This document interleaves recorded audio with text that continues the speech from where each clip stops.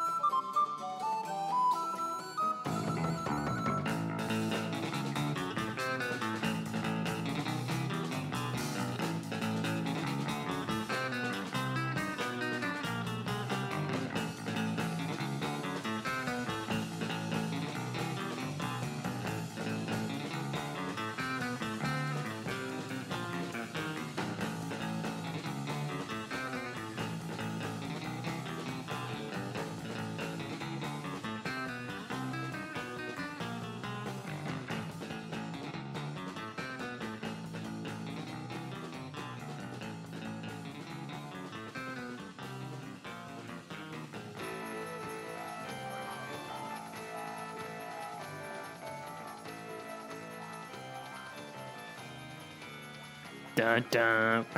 Welcome into Weekly Neurosis. I'm Nate. I'm Ethan. And this is the game episode.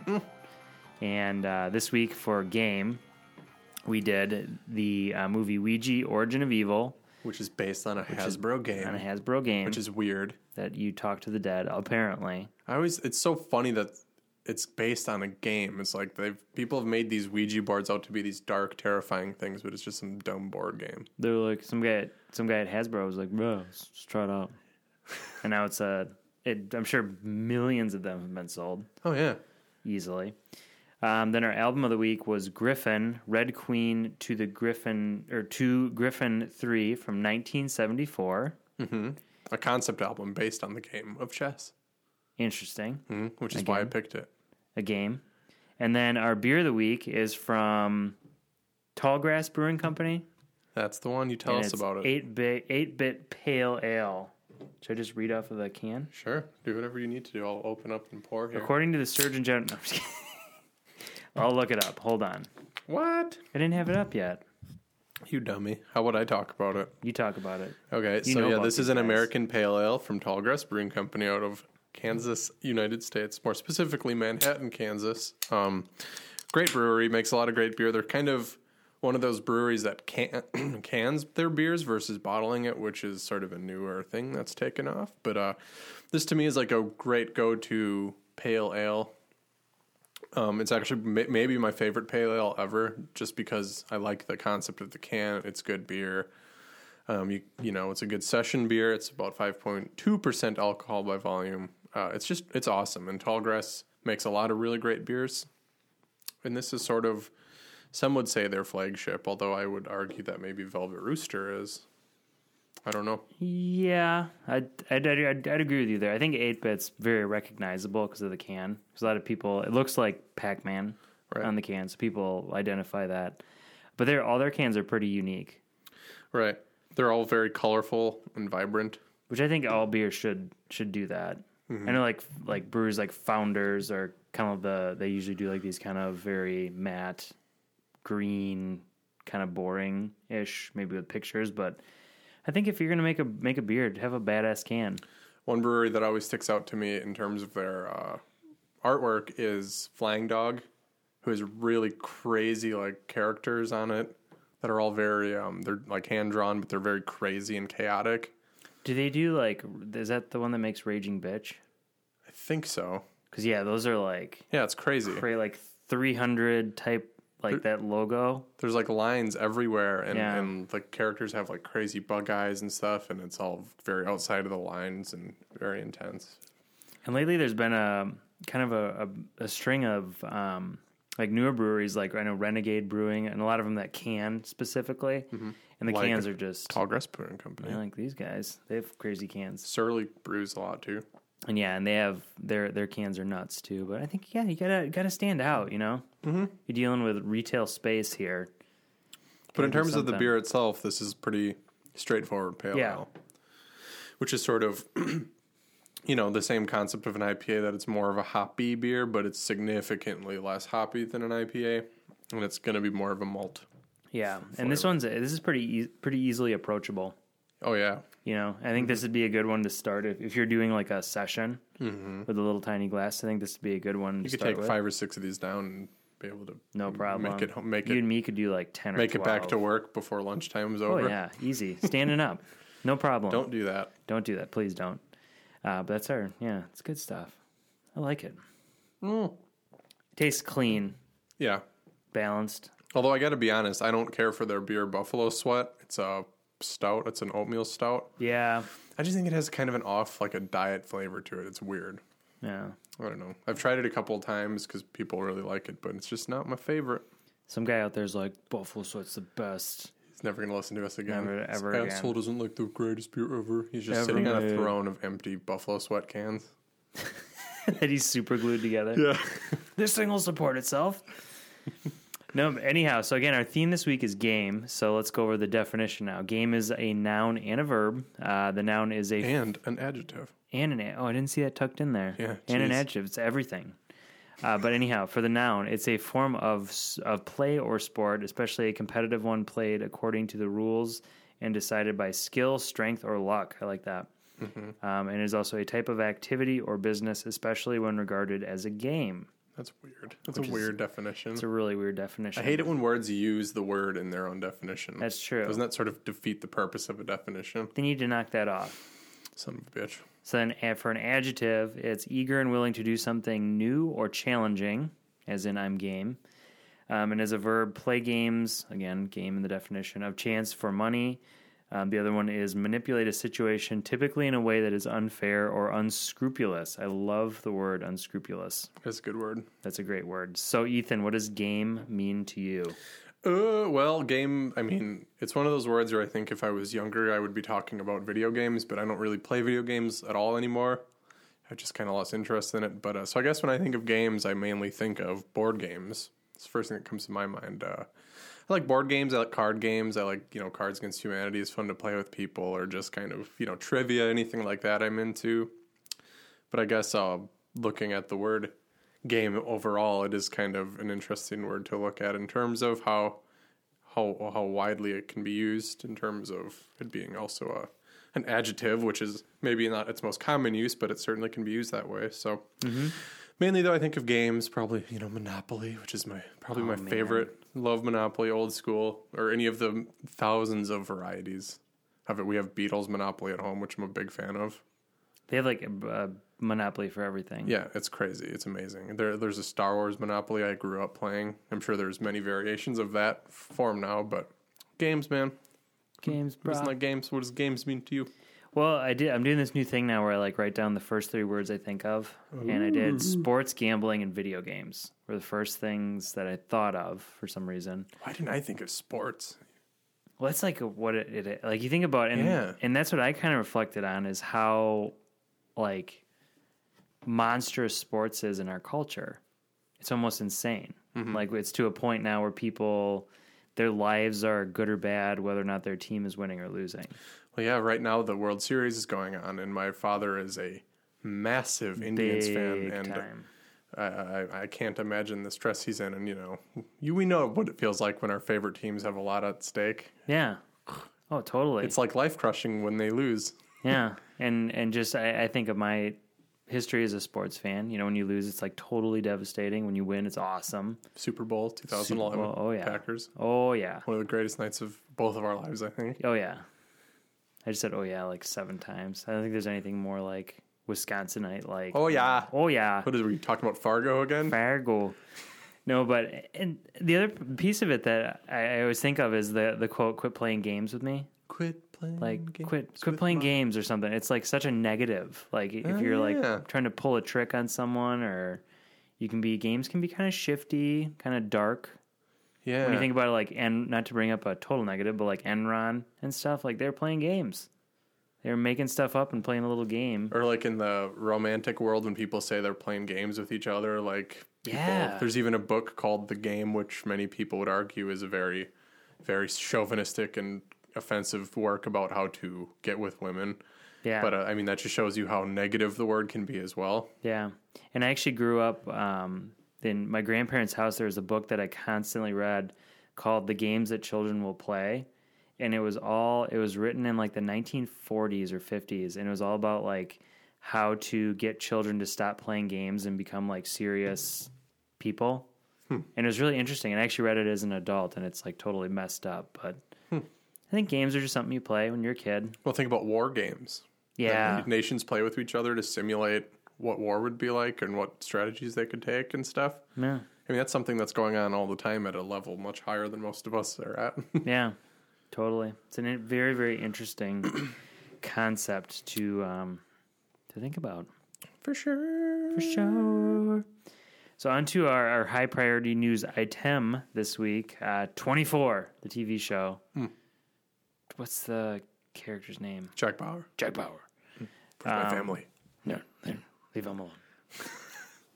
The Legacy is what it's called. The trailer was released. It's a spinoff of the popular series, the show 24, and it's going to be coming out next year. And we'll talk about this. So good idea or little too late? I don't know. Like, I think it's it's one of those things where, you know, if anybody doesn't know, the show 24 was based on the concept of each episode was real time. And the seasons were 24 episodes apiece, and each episode was a real time hour. Pretty cool. Yeah. And I guess that concept is sort of universal, and I guess it's not entirely unique because a lot of movies have been in real time and other shows and stuff as well. But with this, I got to be honest, the trailer to me just sort of looks kind of generic, and quite honestly, I feel that they brought 24 back. I think it was last year or the year before. 2014, so 2 years ago. There you go, right. They brought it back with Kiefer Sullivan as Jack Bauer, and it did fairly well, but I just feel like, I don't know, I just don't feel like this is going to like reinvigorate the series or anything.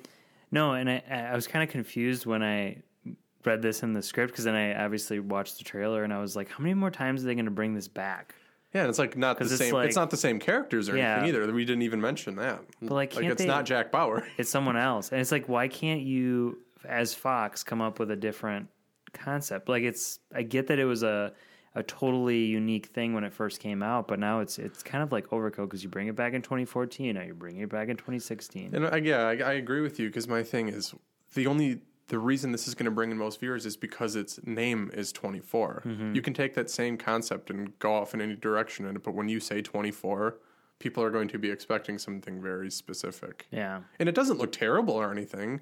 I just feel like, does it really look like something that, 24 at the time is super exciting and new, and, it was, but that ship has sort of sailed, and people can go back and watch 24 if they want. Well, and I think, when the original 24 came out, I think Kiefer Sutherland had a lot to do with the success of that show, because of the time and place. And I don't mean to call it a specific generation here, but like Viagra, that whole thing, like machismo, that kind of an older thing was going on, and it was the father-figured hero. Yeah, that's become a real trope in the last couple of decades. I think, and he kind of blazed that trail. And I just think that a lot of the success was based off of that character. Can they recreate it and rewrite it to be successful? Sure, but I don't know. Well, and going off that too, this character isn't. He's a younger guy. Yeah. That's not like he's not. He might be a father. I don't really recall seeing that in the trailer, but part of the deal in 24 was his daughter's like 17 or 18. His wife. It was just it was a kind of a unique hero where a lot of times in action series and stuff, they're like the young guys straight on the force or something. But Jack Bauer was already a very well established character within the world he was in. Yeah, and he was kind of like used up, in a little kind of in a way. Says me. He killed a lot of terrorists, bro. A whole bunch of terrorists. But no, I think because if you look at the ratings, and I just kind of checked them out very briefly, in 2014, they tested really well with the 18 to 49 demographic. Okay. And that's like their thing. I'm guessing they're going to need to target that same. And that's the thing, I don't think they're going to get that 30 to 49 or whatever it is. Everybody's watching Kiefer Sullivan's new show, Designated Survivor. Yeah. Which I've been watching. And you can listen to his albums as well, because he's a musical recording artist. Huh. He's also the voice of a villain in a movie called Phone Booth with Colin Farrell. Dude, Colin Farrell's a badass. I just want to watch True Detective Season 2. Yeah. Get drunk and punch somebody. You can't anymore. Or it's... Well, you can go back and watch Season 1 and 2. Oh. Ugh. Kids these days and their drugs. But But that's our high priority news items. We'll see how it does. I mean, Yeah, I'm probably not going to watch it. I don't think I will either, but we'll see how it goes. So when we come back for our game episode, we're going to do our movie of the week, Ouija, Origin of Evil. In the break, you're going to hear the audio from that trailer. Okay, let's be honest. We've seen this trailer 1,000 times. Yes. It's a lot of creepy violin sounds. Yeah. Somebody talking fragmented with loud things. A child's voice. And screaming. Yeah. Yeah. Typical horror movie business. But is it? We'll see. In Movie of the Week, when we come back, you can find out. Is it typical horror movie stuff, or is it a Blumhouse production? 10 out of 10. Please sponsor That us. was our review, ladies and gentlemen. That was our review. It's going to be like a 30-minute episode. All right, Weekly Neurosis, we will be right back. Let's begin. We invite you into our circle. If that's you, give us a sign. This is a scam. We do not attack the clients. We help people. We give them closure. You are so weird. Does she have a lot of problems? It's nothing too concerning. What's this? A Ouija board for work. Spirit, can you hear me? Yes, we can. Who are you talking to? What? Daddy. Are you there? Who are you?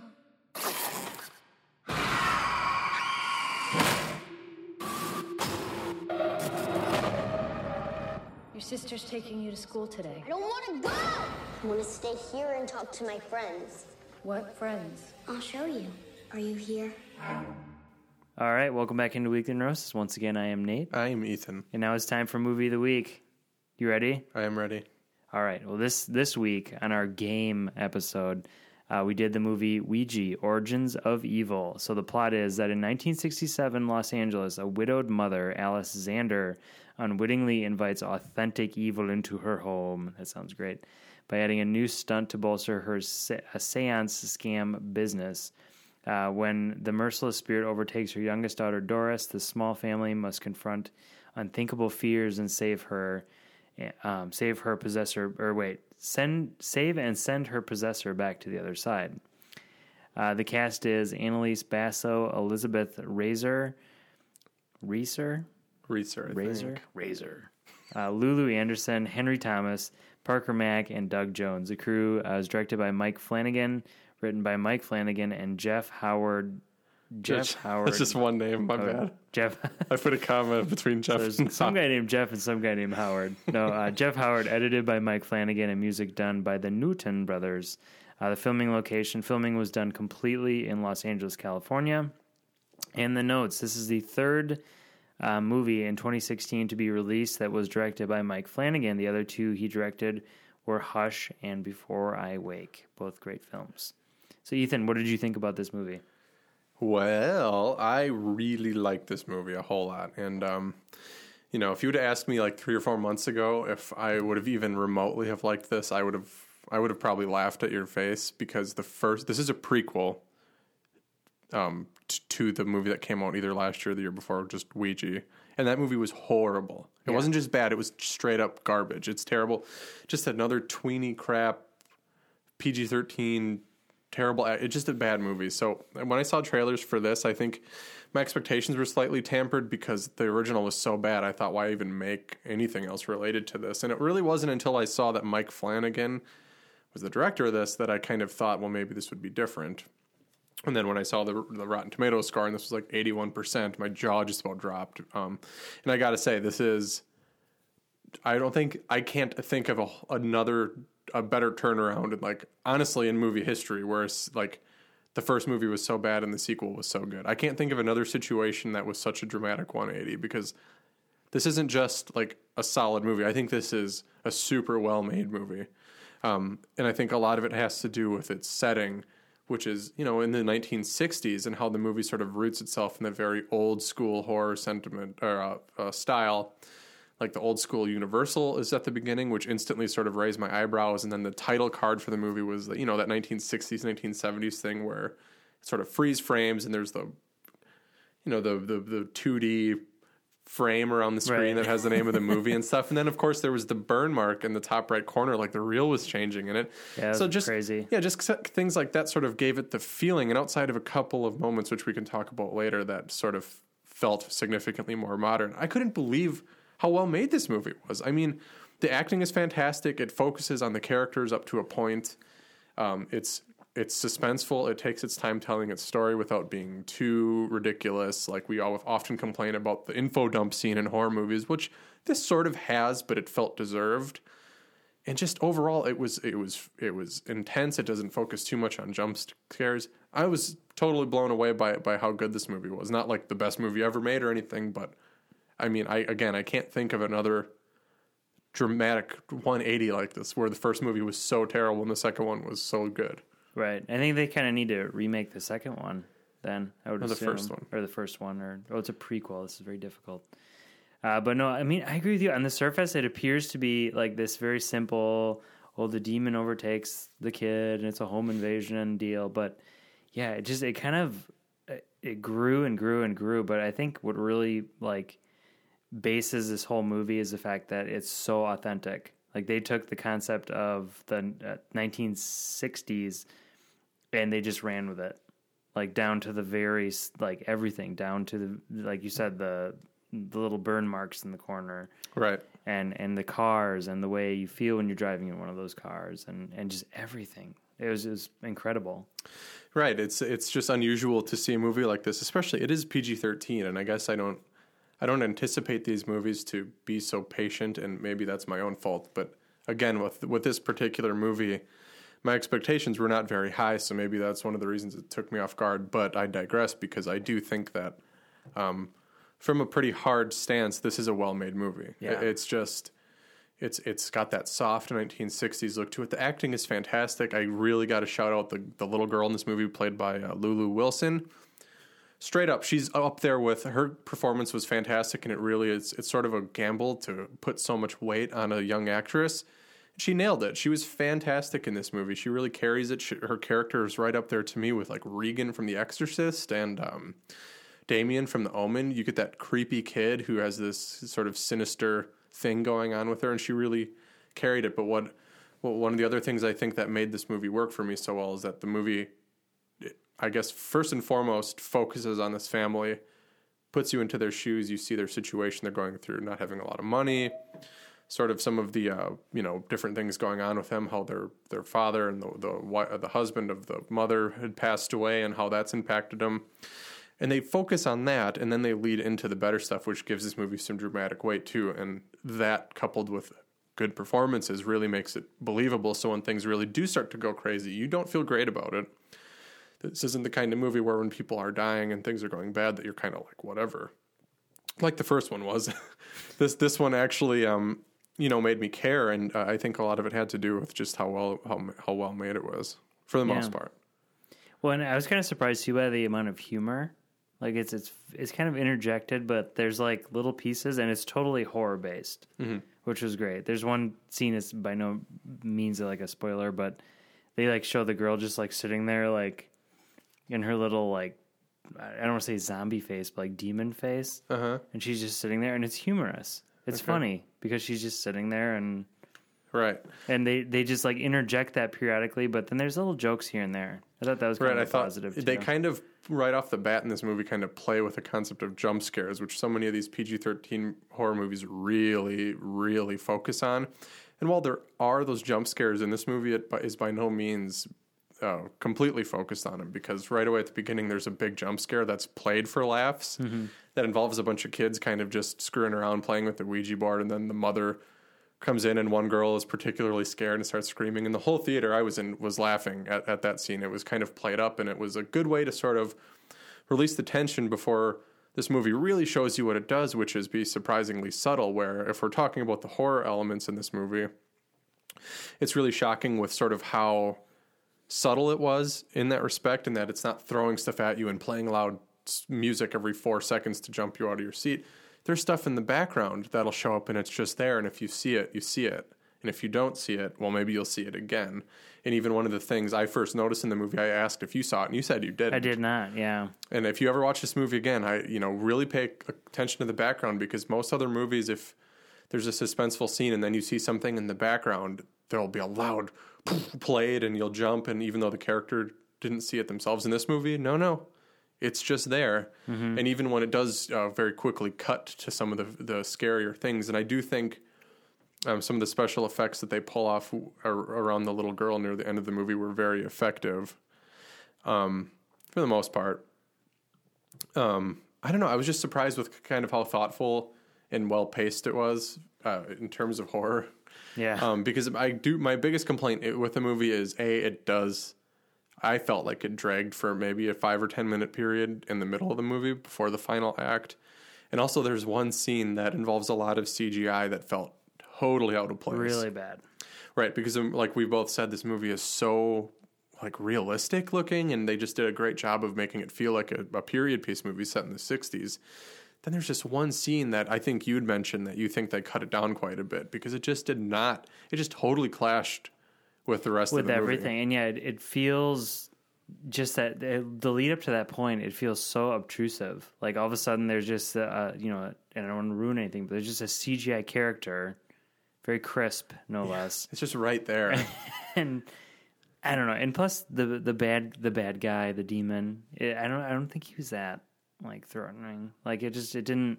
Like how it looked? Yeah, how it looked. And, I was going to say, because I think by the end of the movie, when you start to figure out what's going on, I was really like, I mean, it's nothing we've never seen before with sort of the secrets of the house and the haunting and who this demon is and stuff. I thought that stuff was really effective, and there's this kind of creepy moment where one of the daughters says something like, they've been watching us the whole time, and it just sort of it just sort of frames everything we've seen up to that point a little bit differently, and that's why I just thought it was really effective in that way. And again, like Lights Out, which was, I got to say, I think I've said it before, this year the horror movies have really shown up to bat, because this is at least 2 PG-13 horror movies we've seen this year that I think we both agree are pretty good. The last one was Lights Out. And kind of like Lights Out, no spoilers, this movie does not aim for the happy ever after ending. By no means. No, and I think I was almost tricked into thinking, man, I want to watch that original one again because of how it ends. But I'm not going to fall into that trap, because the original one is so terrible.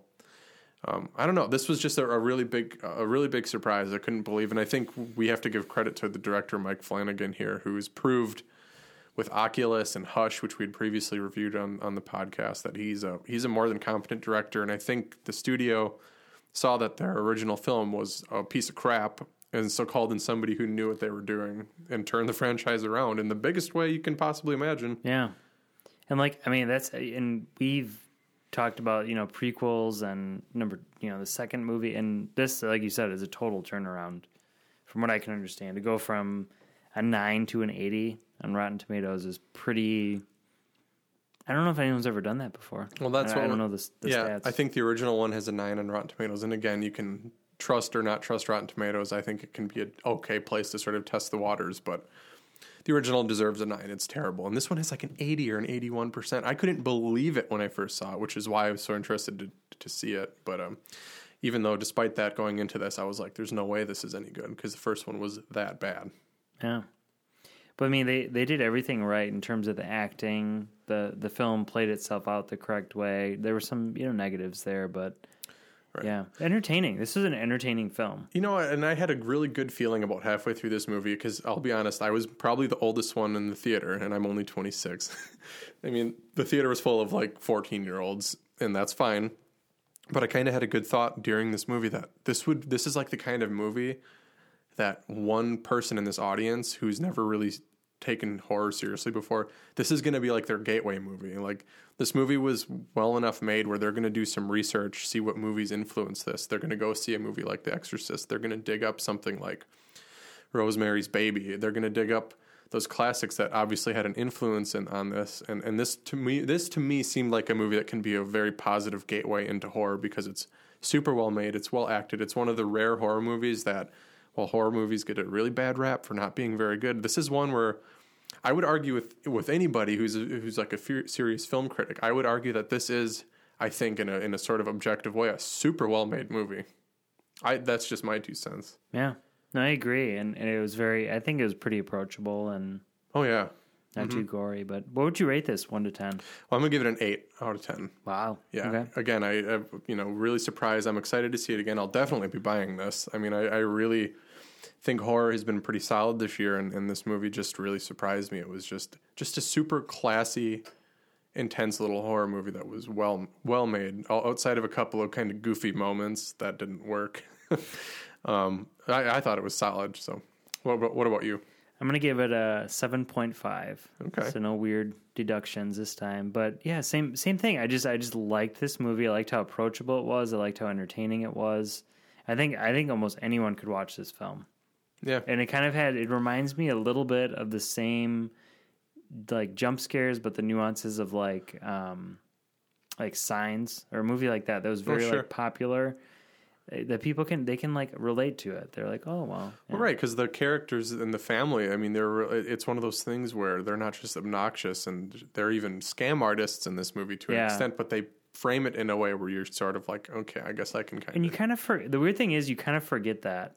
Yeah. They totally pose them as these like, oh, we're scamming to make a living, and then you're kind of like, well, I can forgive them for that, you know? Right, because they kind of explain why they're doing it and how right away. This isn't. I guess I don't want to say too much, but you just kind of see that. Sure, they're scamming people, but maybe it's kind of for the right reasons. Yeah, and that's sort of how they start the movie, where it was right away where I was like, well, okay, not sure what they're doing with it with this thing here, but yeah, I mean, just. I can't believe it's as well made as it is. I mean, again, when I first saw this trailer, my eyes just rolled, and just almost from the beginning of this, I was just like, man, these guys really wanted to make a solid movie here. They took it really, really seriously. But I think people who wouldn't like this movie are people who don't like horror movies, because in a lot of ways, this is very by the numbers for a sort of possession haunted house type movie. It's not rewriting the book or anything. So if you hate that kind of thing, you're probably going to hate this. Yeah, it's just it is very well made though. Yeah, Mike Flanagan, dude, he's one that I've got my eye on now. He's doing I read this the other day. He's doing the Netflix we talked about it, Gerald's Game. Yep. The Stephen King novel. He's directing that adaptation, so now I'm even more jacked up for that.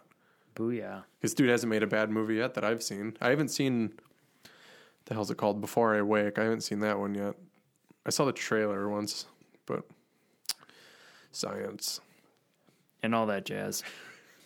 So on to our high priority news items. As of today, and this is pretty crazy, no producer or host has been announced for the 2017 Oscars.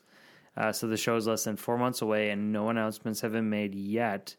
The last time it was announced this closely was 2009. Mm-hmm. And not just the host. A lot of people are very focused on the host, but the producer as well, which for a live TV event is really important. Especially for something this big, which a lot of people equate the Oscars are basically the second one of the most watched things after the Super Bowl every year. Yep. Like 30, I think between 35 and 42 million people in America, which is a lot. And I wonder why do you have any theories as to why they haven't picked anybody yet? I read the Variety article, and my gut would go to saying like, well, they've approached people and they haven't been receptive, but it's not exactly like an undesirable role to host. To produce, I have no idea what the producer world is like. I mean, I don't know if maybe people are saying, oh, it's a bear of an assignment, I'd never want that. Or They did say the announcement was going to be coming soon, so they have to be in talks with some people. Yeah. Well, and I mean, if there's like loose rumors and stuff, but those are about as, those are worthless basically. But I don't know. I'm very confused by this because I know Chris Rock was brought on very early, and he said it took like anywhere from right around 6 months of writing to get like to where he was. And I feel like he changed most of his act by the time we got to the show anyway, because I think we both had sort of mixed feelings about the broadcast last year. And, I think a lot of the reason maybe they haven't found anybody yet is because last year was so politically charged that, I don't know, maybe some of the safer choices like Ellen DeGeneres or Billy Crystal, people who've done it a couple of times, they're maybe not wanting to approach it because of how much controversy there has been about it. Yeah. I know there was a fan poll, and they asked of the last like 10, who would you want to come back to do it? And like the unanimous decision was Hugh Jackman, who I agree. If there was any, I thought he was the best of the last like 10 years or so. But yeah, I just think that I think it's going to be a totally different show this year, guys. You know, they changed their voting rules as we talked about last year or earlier in this year about. I just think they're changing a lot of things. So, which is good, because I do think they need to make things a little bit harder to predict. Well, I think that might tie into it too, because of like the changes in voting and everything. I don't know though, but 4 months, I would assume they've got someone in pocket, as they say at this point. I just wonder who it's going to be. I wonder if it's going to be somebody new that we haven't seen before. I don't know. Yeah. I mean, the thing is, there's all these like Hollywood rumor places that say like, oh, this person's going to do it, or this person. It's like, that's useless. They should get like Shia LaBeouf to do it. Yeah, oh, totally. No, or who's the guy who does the Golden Globes all the time? Ricky Gervais. Yeah, that'd be a good one. But he's too raunchy for for the way too raunchy. Yeah, I mean, he would just show up with a pint of beer and be like, I hate all of you. Yeah, pretty much, because he doesn't care. No, he really doesn't. Apparently, Inspiring. I forget what he did to Mel Gibson, like backstage, but like they had like a little banter on stage apparently, and then they went backstage, and Mel Gibson was like, "Oh, just joking." He's like, "I wasn't joking." Like, he's just like, they should get Kanye West to do it. Oh, dude, yeah. Ugh. Well, I don't think the eyes of humans are ready to see a god do a hosting. You're right. What was I thinking? What was I thinking? No, we'll see. They're going to announce someone. I think they said in a week for the producer. They didn't say host. Producer. They have Maybe someone. they'll in do line. something really different for a host. I know the one year they had Alec Baldwin and Steve Carell. No, wow. Why can't I think of his name? That's the only famous Steve I know. What? Aside from Steve Young. No. It was Alec Baldwin and what was his name? Steve Martin. When they did it, they co-hosted together, and they were pretty good. Steve Martin is just Alec Baldwin would be good. Well, you don't like Steve Martin? He's like the Not class. like a huge Monster fan. He's way more talented than anybody else who's probably ever hosted it. He's like a blues musician who's won Emmys, and they should just have like. A playwright, and they're gonna. I guarantee you, they're gonna just be like, "Fuck it, we're just having Siri do it." It's gonna be like a robotic voice. It'll be like Siri, and who's the Google one? Eliza. I think that's Amazon. Same damn thing. Alexa. Alexa, sure. Alexa. I have no idea. Anyways, host to be determined. Producer to be determined. I don't know. 4 months is tight. Yeah, it's not a lot of time.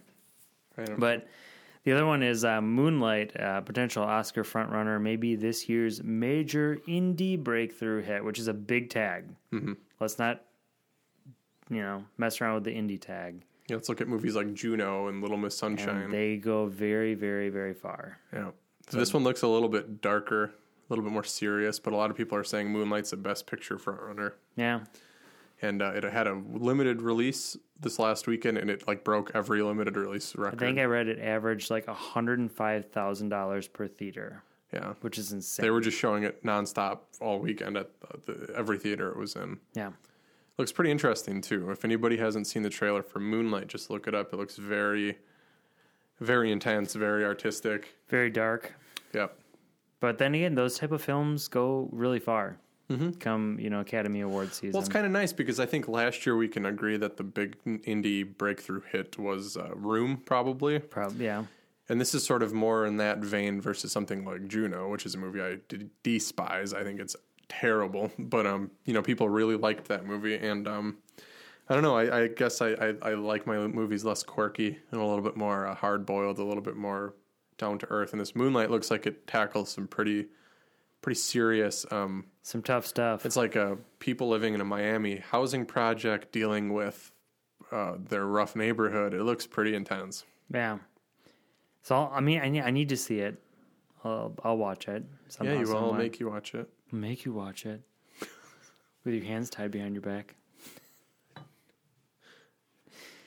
Hey man, 50. What is it? 50 Shades Darker is coming out. Ugh, get away It's like from a me. new new age, man. Get away from me. But that's the high priority news items. So on to our By the Numbers, the weekly segment where we cover our top 5 grossing films in America and the occasional flops that do occur in modern cinema. You're going to get that tattooed on your face. I just fucked up my own line. All right, so no, I'll start it out. Number 5 is Girl in the Train, the 2016 version from Universal. It grossed $7.16 million, bringing its total gross to $58 million on a $45 million budget. So it made its path. Gangbusters. Whoop, whoop. Number 4 was the number 1 movie last week, The Accountant, the Ben Affleck vehicle. It made $13.6 million on a $44 million budget. In total, it's made 47, almost 48 million. So that's doing decent as well. Excuse me. And number 3 was our movie of the week, Ouija, Origin of Evil, again from Universal Pictures, made $14 million, just over that, in its very first week on a measly $9 million budget. But they made it work. That is a hashtag Blumhouse production, everybody. Woo. Woo. Please sponsor us. We love your films and your business model. Everything. This is like the third Blumhouse movie we've reviewed. We're just like plugging these kids hardcore, but we're going to get them. Yeah, but I think, go see it. I think it's like the perfect Halloween movie. Yeah, oh, totally, because it's like kind of demonish. Yeah, and it's not like so bloody that you can't take like a younger. It's pretty innocent. Yeah. Anyways. When everything comes together. Number two, new release, Tom Cruise vehicle called Jack Reacher, Never Go Back.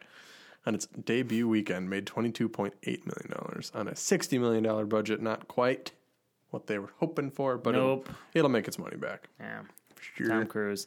And number 1 this week was number one. This week is a brand new release called Boo! A Medea Halloween. It grossed a total of $28.5 million in its very first week. That, of course, is its total gross, and its budget was $20 million. So Tyler Perry, killing it. Genius. So on to There Can Only Be One. Hold on. We should edit this part out. We should like lead into it a little bit more because you have to play the clip. Okay. You know what I mean? So I'll read I should be able to splice the first one. Okay. Yeah. So I'll just reread the first one. Right? No, just and then be just like, say, and now we'll do our next segment. There can be only one, okay, or something like that. And then we'll play the sound clip, and then we can talk again. And now our next segment, There Can Only Be One. There can be only one. God, Nate. All right. And now our next segment, There Can Be Only One. Okay, now we talk. God damn it, Nate. Se habla inglés. So, this is our newer-ish segment where both Nate and myself guess a movie, the upcoming weekend from when we record that's going to be the number 1 in the box office, and we guess how much we think it's going to make. And I think last week we both agreed this was a particularly difficult week to call. It was. So last week you had guessed that Jack Reacher, Never Go Back, would be number 1 with $22 million. Well, you were partially right, because Jack Reacher did in fact make $22 million, but it was not number 1. Yeah. But Ethan, that's me, I guessed that Boo! A Medea Halloween would make $25 million, and I was mostly right, because it was number 1, but it grossed $28 million. So, I won this week. Boom. Boom. So I won this week. I'm very happy about it. Gotta sit here and bask in my glory for a second. Let the breeze flow over you for a moment. Beautiful, beautiful feeling. So actually, as of now, we are both tied 2-2. We both have correctly guessed how we were right twice, both, and this is exciting. Yeah. This is great. We're getting more like close. I think. Well, the last couple, because we were way off. It's going to be tough for certain weeks. Yeah. Well, next week's not too hard, but the week after that's going to be very hard. The week after that's going to be difficult. Mm-hmm. So that means since I won this week, I get to guess first, which actually, the more I think about it, isn't necessarily an advantage. Because we both have sworn a blood oath to not cheat in advance and try to look up anything, which is only so accurate anyway. So next week I looked up, it looks like the main new release we're looking at is Inferno, the new movie directed by Ron Howard, starring Tom Hanks and Felicity Jones, the third movie in the whatever franchise. It's the sequel to... Dan Brown? Yeah, Yeah. he wrote the books. It's the third movie in this series with the Da Vinci Code and Angels and Demons. So I'm going to guess that movie, Inferno, does come in first place. Let's see. I'm going to guess that on its opening weekend, when Inferno comes in first, that it's going to make... I'm going to say 28 million. 28 million. Okay. So, yeah, Inferno, 28 million next weekend. I guess the only advantage in this is by going first is if you were going to guess the same thing and I just stole it. You know what I mean? Mm-hmm. That could be. Yeah. It's an interesting... It is. It's there's an a little bit of interesting strategy concept. here. There is, yeah. And winning, it doesn't necessarily give you the upper hand. Because I'm going to also say Inferno. Okay. And I've had really good luck with the 0.5. So I'm going to say 32.5 million. 32.5 And it's million. opening weekend. Because Tom Hanks, this is my theory, Tom Hanks, he sells. Yeah. Dan Brown's books were monstrously popular. Da Vinci Code was a big deal at one point. Yeah, it was a big deal. I think it's going to do, and especially with the other films that are coming out. I mean, American Pastor, I think, is just a little too extreme for people to wrap their heads around. Well, and I think anything that came out this week isn't going to top Inferno. I think its main competitors are movies that are already out. Yeah. But I guess the reason I'm going a little bit lower is just because I don't feel like... First of all, I don't feel like the third book in the series was anywhere near as popular, and I think that the Da Vinci Code was like a huge... Like, I remember everybody was reading that book, and the movie was a huge hit. None of these movies have gotten great reviews. I personally have enjoyed the first two, so I'm semi-excited to see this one, which is going to be our movie of the week next week, I believe, right? Inferno. So, but I guess my thought was just I don't feel like it's there anymore. I still think... I don't know. I just don't feel like Tom Hanks alone is... I don't know. I just feel like people would rather see Sully again. I don't know. So rather than seeing Inferno, can you just play Sully? I really want to see that film. Yeah, I think it's pretty safe to say Inferno will be number one, though. Yeah. And then the next week, though. It could be. We haven't seen like a sleeper hit in a while. Yeah. So it could be like maybe there's tons of old people who just got to see what happens to... I don't remember the name of the main character. And honestly, that's the wild card that I'm kind of gambling on, is that older demographic. Because Dan Brown in the older, as an author, I know I talk a lot about authors on this film. Because remember, I was like all about Girl on the Train. Oh, that's right. I think, he'll attract that demographic in. Okay. You'll see this do very well in retirement communities in Florida and Tennessee, where my in-laws are retired. I like things I can remember. Versus things I can't. That's a Family Guy joke. Yeah. I can't take ownership of that. All right. So when we come back, it's going to be our album of the week. Oh man, I keep wanting to say Gryphon. I know it's Griffin. In my head, I kept saying Gryphon because it's pronounced Griffin, like the creature Griffin, but it's spelt like an old English spelling of the word. Yeah. So it's Griffin, Gryphon.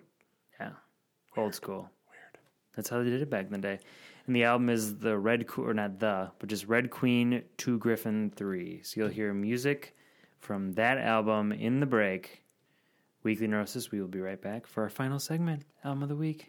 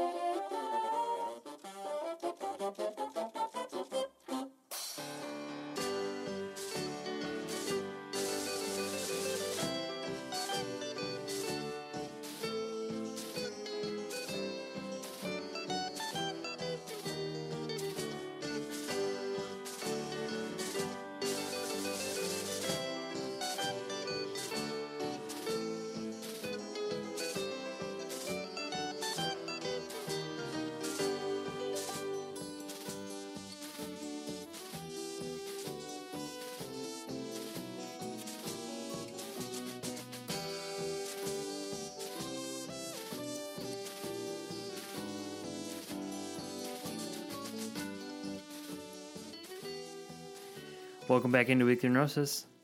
I'm Nate. I'm Ethan. And now it's time for Album of the Week. Yeah, okay, so this week we are talking about the band Griffin. What album, you might ask? I'll tell you. The name of the album is Red Queen to Griffin 3. So a little bit of background about this here record and this here band.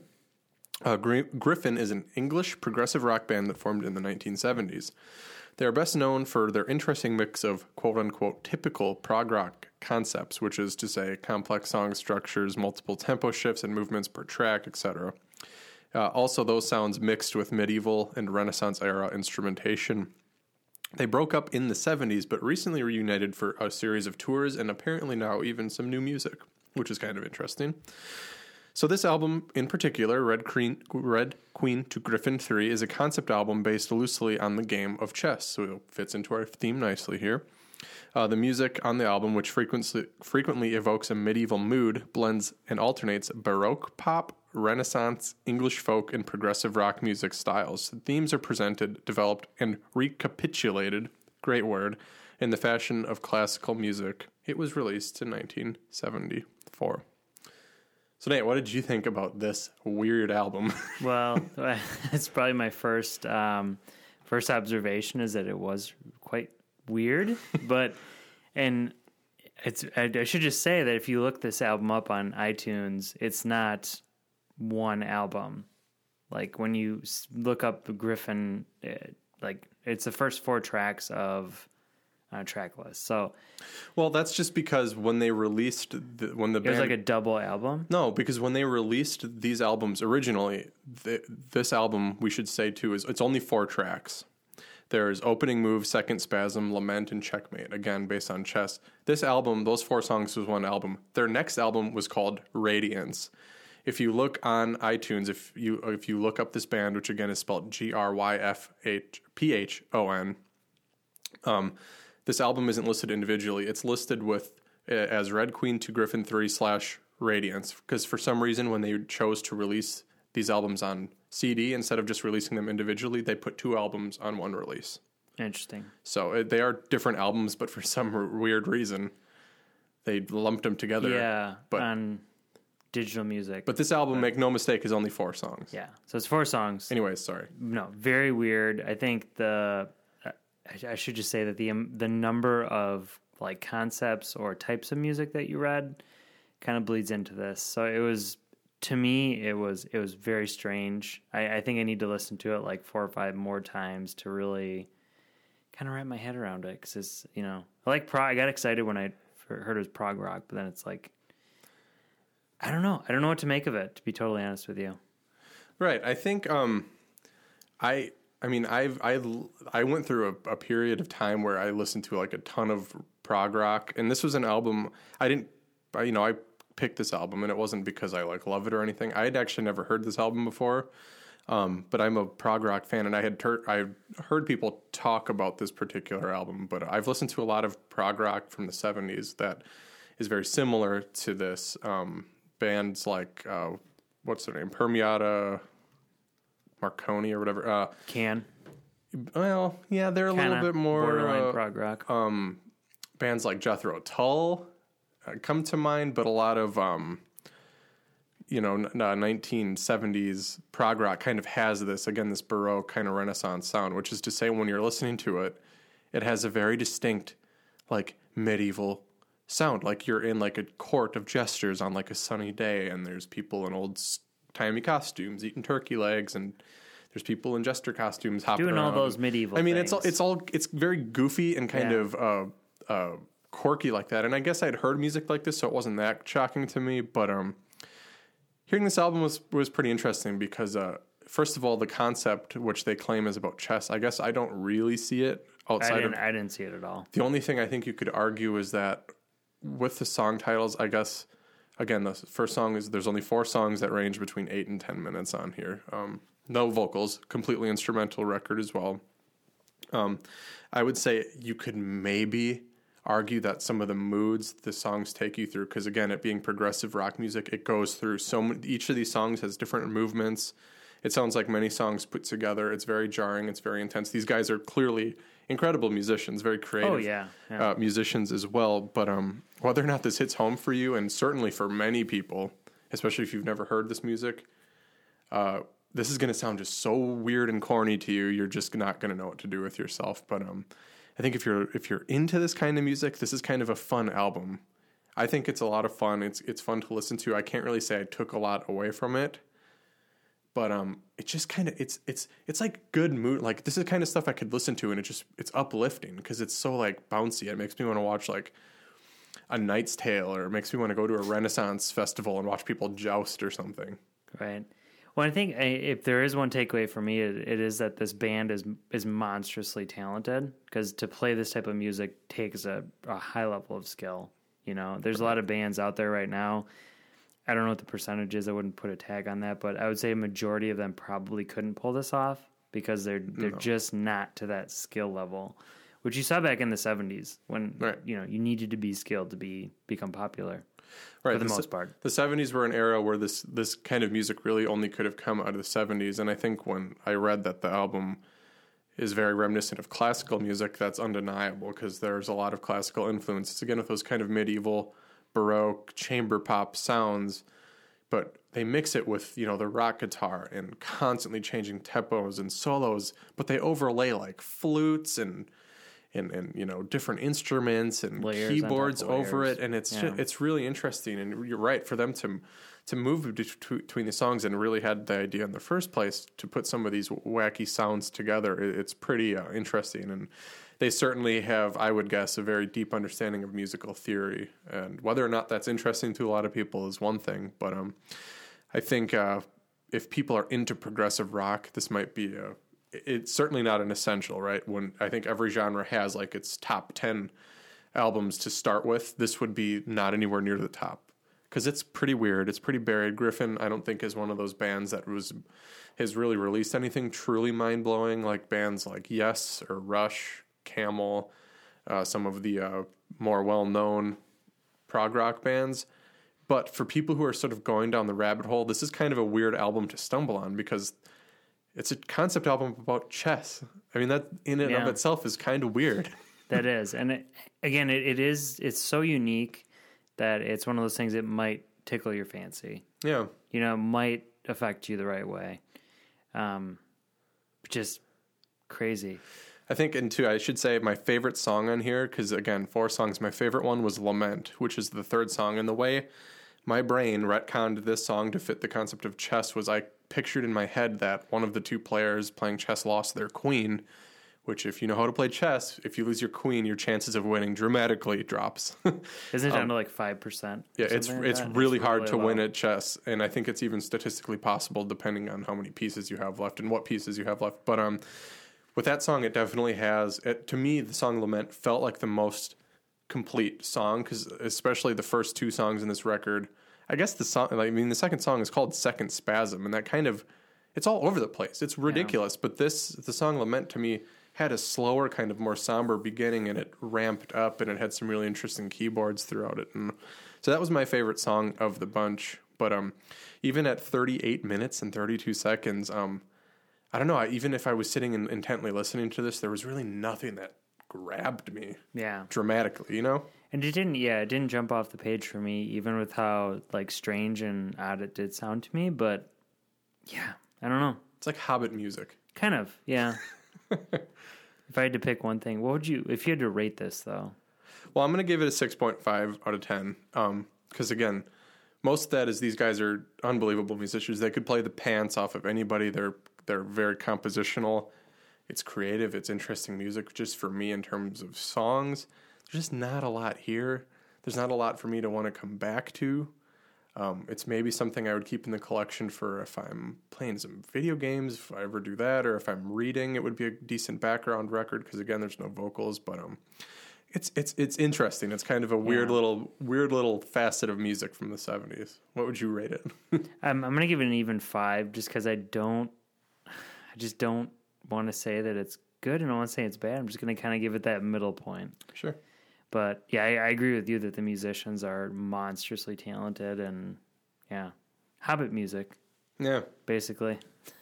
It's pretty wacky. It was just, and the 70s is such a weird time for music because people were trying like all these crazy things and Right. they were really trying to push the envelope, and that's the end product was kind of what we got in the 80s and 90s. Yeah, and this kind of music can't exist in any... I mean, it exists nowadays, but first of all, this sensibility, this medieval prog rock sensibility just doesn't exist anymore, I don't think. And if it does, it's a very niche thing.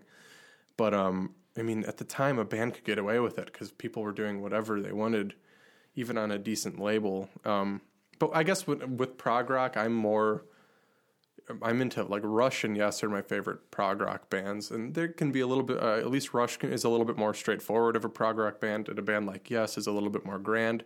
Certainly better, I think, songwriters than Griffin is based on what I've heard from Griffin, which is to say one of their like 5 or 6 albums they released. But I guess I'm more towards the stuff that really is super ambitious and epic and grand and intense, and this just is kind of this weird little like jester court of an album. Yeah, it just kind of exists. Yeah.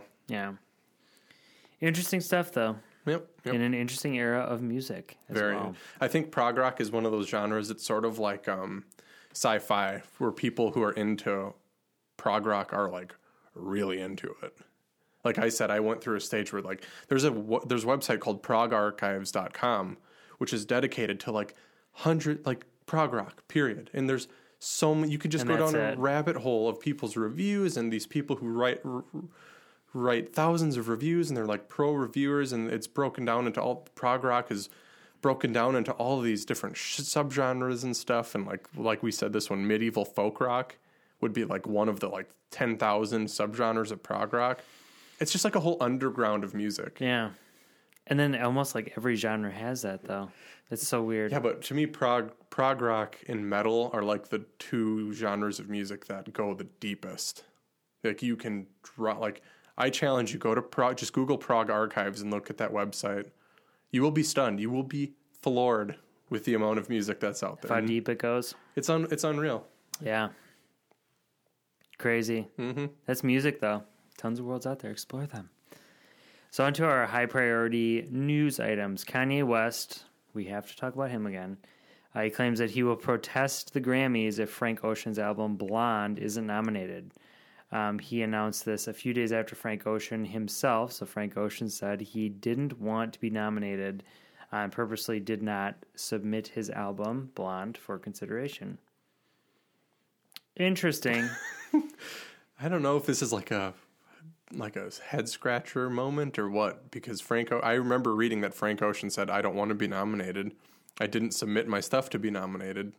It's past deadline. It's not going to get nominated. And then a couple of days later, Kanye West was like, if it doesn't get nominated, I'm not going. And okay. I don't know if and I guess my first thought was like, I hope the Grammys can make it without Kanye West being there. I don't know. I don't get this at all.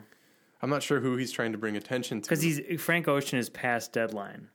And like he cannot. And he specifically said he didn't submit his music on purpose because I don't want to be nominated. That's what he said. This is weird. And then like it's another one of those like. I guess he went off too about how Lady Gaga the one year they gave an exception to and allowed her to get nominated after the deadline because she was so popular. And I guess Frank Ocean is pretty popular, but I guess I don't see why he cares so much about this. I just don't understand it. Only Kanye knows. Only Kanye knows. He's just pissed off because he's never won, and he probably never will. Do you think The Life of Pablo will get nominated for Best Album? There's a lot of people who think it will, but I don't think it has a chance. I mean, it has a shot. But I think even in terms of hip-hop, Chance the Rapper has a better chance, I think. Even Drake has a better chance just because it was so much more popular. Yeah, I think Drake and who else is there? Yeah, I know Run the Jewels has another album coming up, but they're not going to get that kind of appeal. No, I don't know. Oh, Danny Brown, that would be interesting. That would be awesome. For Album of the I Year. would lose my mind if you got... No. I think Album of the Year is going to go to either Beyonce or Radiohead or maybe somebody like Bon Iver. Bon Iver. Bon Iver. Is that what it is? Bon Iver? Bon Iver. Bon Iver? Bon Iver. Bon Iver? Bon Iver. That's Bon Iver. Bone Iver. What is it? I'm lost. I don't know. So it's like Bon. I thought it was Bon Iver. Yeah. Bon Iver. Bon Iver. I have no idea. Bon Iver. Oui, oui. It's from, that group's from Eau Claire, Wisconsin. Shout out. Amazing state. Hipster band. Hipster band. Flannel. All right. So the other high priority news item, and who knows, Frank Ocean, hope you get nominated. Loved your album. Prince's, it's good. Prince's Paisley Park is now going to be officially a public museum. Now, I just want to say I'm very relieved to hear this because I did not want some like millionaire or billionaire to buy it and hold it for themselves. Like that one guy, Yeah. Martin Scully or whatever. Yeah, who buys all these He's a jerk all off. these properties up. He's probably going to like hate us on Twitter now because we talked shit about him. Oh, this podcast with like 30 listeners. Fuck them. No, but because this area, like Prince's little like home, to me it's so weird that I'd like to go there someday. It's a home studio. I mean, he lived there and he worked out of there. Yeah, I'd like to just go there and just see what it's about. Yeah, I think it's cool that I know there's a lot of speculation this would be happening, and I'm happy that it is. It seemed like a pretty quick turnover, but there's really there's really nothing quite like Paisley Park out there. I mean, in terms of how long it's been around and how much music was recorded there and how it was, I mean, he surrounded himself, his whole life was music down to his home. And you'd have to think this was somewhat pre-planned because it really seems like these decisions were made quickly. In his will. But he didn't have a will. Yeah, well, that's a conversation for another day. Yeah, it's interesting. Yeah, so I'm just glad though that some person didn't buy it and they're like, oh, I live in Paisley Park. Yeah, I don't know. Just strolling around in a robe. Some very specific person touching all of his guitars. Ugh. Go away, weirdo. Go away. You can't make music. Weirdo. Unless your name's Kanye West. What if Kanye West bought Paisley Park? I would probably just kill myself. Nah, I wouldn't. At that point. No more weekly neurosis. That was it. That was our last episode. It's just me talking now. No, but it's a relief. Yeah. I'll get there. I will. As long as it doesn't it's not a museum for 2 years and they're like, oh, we're bankrupt. Sorry. I don't think that's going to be a problem. Yeah. Lots of money. So on to obsessions, where we obsess about a few things. Ethan, what are you obsessed on? Oh, okay. Well, the last couple of weeks and really over the weekend, I sort of pushed this a little bit. I've been really working my way through the X-Men movies. I think I'd mentioned before when X-Men Apocalypse came out that it was like the one major film franchise, like geeky film franchise that's out that I'm totally lost on. So I've been watching all of them, and I've watched 5 of the 9 movies now. So I feel way cooler, and I'm going to finish the rest of the series probably by next week, by the next time we record. Yeah. That's a big series. I'm enjoying them, but I do have to say that I think of all the major franchises, it's probably, I don't know, a little bit lower tier. Ooh. Little scale. I mean, the first 2 movies are pretty solid. The third one, not so great. The fourth one, the X-Men Origins Wolverine, was okay. And then there was the one I just watched was X-Men First Class, which was the prequel one. That one was solid. That was probably my favorite one of them. So I'm excited to see what happens next. I mean, I've seen Deadpool. That technically fits in, right? Yeah. So I have to watch the Wolverine, Days of Future Past. I'm going to rewatch Deadpool, which is great. And then Apocalypse. Then I'll be caught up. Because they just released the trailer for the new one, Logan, which is, their advertising is Hugh Jackman's last outing as the Wolverine, which is, he's been playing that character for 16 years already. Forever. Yeah, it's crazy. Forever. So X-Men, that's my deal. That's your deal. What's your deal? It's basically 3 things. I think I've just forgot the third. But it's Westworld. Oh, you're watching that? Amazing. That's what everybody Fucking says. Incredible. Love it. It's a deep dive into a TV series. I read there's a rumor that they have 5 seasons of that plotted out or something. Yeah. Because I thought there's no way they can. I thought it was originally just going to be a 5-episode deal, but apparently they're dropping all this backstory stuff with Ed Harris's character. I haven't watched it. My brother's watching it too, and he says it's great. I think I need to get myself HBO Go and watch that show. You do. And I want to watch There's a bunch of HBO stuff I want to watch. The Leftovers, insane. I want to watch that. Totally insane. And I need to have HBO Go for when Game of Thrones comes back on, but that's not going to be for like a year yet. So, Yeah. Ugh. Okay. Anyways, I agree with you. Too long. The other one is really dumb. Clash of Clans, and the third one is what was that? Clash of Clans. Okay. Love that game. I go through periods where I play it a lot, and then I just push it away, and then I play it a lot, and I push it away. You're like a drug addict. Pretty Just much. can't escape it. Can't do it. The third one though is honestly Doctor Strange. Oh, really? I'm very much excited for that movie. I just think the concept of it is really unique. It's getting bomb reviews, dude. Yeah, I'll give it a shot. Benedict Cumberbatch. No, that's is good. like, It's getting like amazing reviews. oh, I think you said bomb reviews. Yeah, like bomb, you know. They're bombing. No, it's got like a 97 on Rotten Tomatoes, and people are saying it's like their most visually ridiculous movie, and It should. It's a visually ridiculous concept, but Benedict Cumberbatch, love him as an actor. He's the shit. He's awesome. He's awesome in everything. And he's humble, and he's just British as hell. He's British. He's I love Smaug from The Hobbit. everything British. Sherlock. Yeah, Sherlock He Holmes. played. Speaking of Julian Assange, off air we were speaking. He played him once in The Fifth Estate. He played Julian Assange. Yeah. Interesting movie. Interesting. He's a great actor, man. He is. And I think it's going to be awesome. Can't wait to wrap my eyeballs around it. Yep.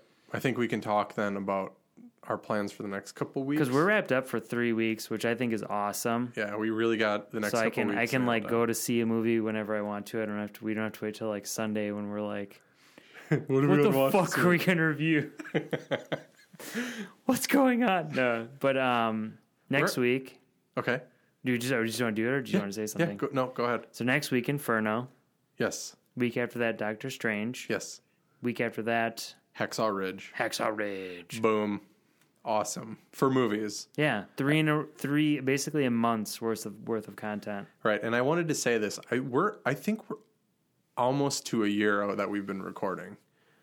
Because we recorded, I remember we recorded in late October last year. Yeah. Then we recorded an episode right before I went on vacation. That was early November. And that was when it started. Huh. One año. Crazy. That's crazy, man. That's crazy. That's good. Most people don't make it to this point. You know what they say? What do they say? I was hoping you knew, man. I don't know. No, that's cool. That's cool, man. That's a good spot to get. We got a long way to go, though. I mean, we got movies to review, Oscars to cover. I'm pumped for that. That's like my number one thing. We have a trek. We're just going to blaze this trail. We're just going to do it. Sure. Whatever that means. No, good stuff, man. Ugh. I'm just so happy we have the movies lined up, because it's you have to, and you will fully admit, like, if we don't know what we're doing by like Sunday. No, quite honestly, the movies stress me out less than the albums. Yeah, because the albums are tough to find. They can be, and sometimes I feel like if I don't get enough time, like with this album, I feel like if I would have had a couple of days, maybe I could have said a little bit more about it, but maybe not. Yeah, maybe not with this particular album. Yeah, it was tough, but we'll nail it down. We'll nail it down. We know the beer next week because it's Sculpin. Keep it secret. Oh, asshole. Oh, yeah, we did try to keep the. Gotta keep something secret. Yeah. Grapefruit. Wait. Okay. What? You don't know what Sculpin? There's a whole bunch of them. That's a fish in the ocean. Anyways. Awkward. I'll edit it out. No, but next week Inferno. Following week Doctor Strange. Following week, Hacksaw Ridge. Hopefully we'll be able to pick some newer albums, too. Yeah. It's fun to review older ones, but I also there's a couple of newer albums that have come out that I've been listening to a lot. So maybe we can fix those in some way. And I found a lot better luck with albums that are 2 and 3 weeks old, so they can kind of get through that initial review and prodding process. Right. And then you get the good ones. Yeah. There's the fresh off the just press this. Unless it's an amazing album. I think I guess with Radiohead we had kind of had a couple weeks with it. Yeah. I think that's our most listened to episode too. It is. When we talked about a moon-shaped pool. What was the album? Because we did Night was the theme. We talked about a moon-shaped pool. What was the movie? I don't remember. I don't think it wasn't Lights Out, was it? No, because we did Light. Darkness. Was it Light? Light was when we did Lights Out. Night. I don't remember. I don't remember at all. 1 year ago. It wasn't that long How ago. am I supposed to remember a year ago? It wasn't that long ago. What What was the first movie? Didn't we record an episode that we never released? Never. I was like, that's when we were still on the original mics. What was the movie? Or mic. What was the first movie? Singular. Was it Steve Jobs? We released that one, right? Yeah, that one we did. I just watched that again too. It's great. It's a good movie. It's Michael Fassbender. Yeah, he's the best. Man, too many damn movies. Yeah. I have spreadsheets of all the new. I have one spreadsheet for all the new albums I've listened to, so I can keep track of it, and a spreadsheet for all the new movies I've seen in the year. I looked at my spreadsheet for music. I've listened to like 110 albums this year, like new albums. And for movies, I'm at like 60 or 70. Like, and that's just new release. I watch movies like every day. That's crazy. Yeah. So many movies. It's nuts. And there's only been 3 movies this year that I've given a 10 out of 10. What are they? The Witch, which is still my number 1 movie in the year. Knight of Cups. And Everybody Wants Some.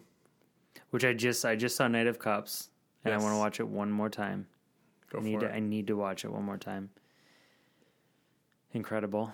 And if you've seen Knight of Cups, you're listening to us speak, you've had one of 2 reactions: either just gushing love, saying it's one of your favorite movies, or just a violent, I hate you for even mentioning that movie feeling. God damn you, Terrence Malick. Yeah, those are my only 3 10 out of 10s. I feel like there might be a couple that sneak in. Yeah. Top 5 this year is going to be interesting. I just watched, I've watched a couple new releases. I watched Swiss Army Man this last weekend. Yeah.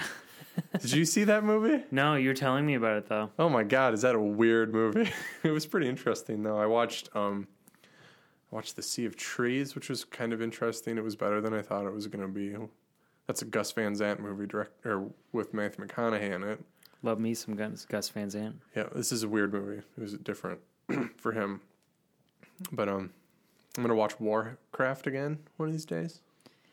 I feel like that's a movie that you need to give a second chance to. But I liked it a lot the first time. I liked it too. Yeah. It was all right. Oh, I got a sound bar too. Okay, we're off top. We're like way off topic now. You have a sound bar? Yeah, we bought a sound bar with like a subwoofer, so we don't just have wussy TV speakers anymore.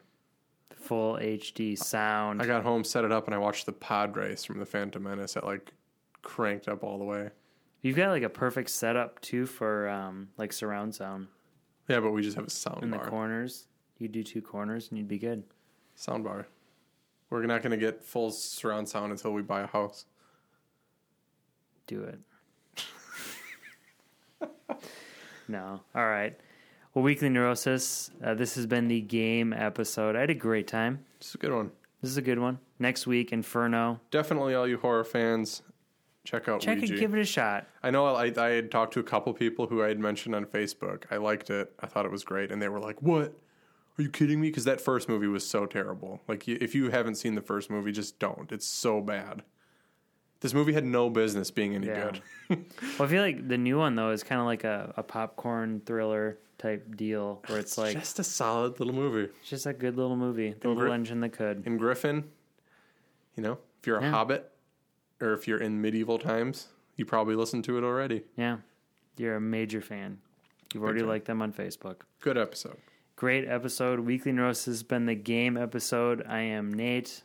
And I'm Ethan. And everyone, please take care of yourselves and listen to us repeatedly. But take care of yourselves first. All right, bye.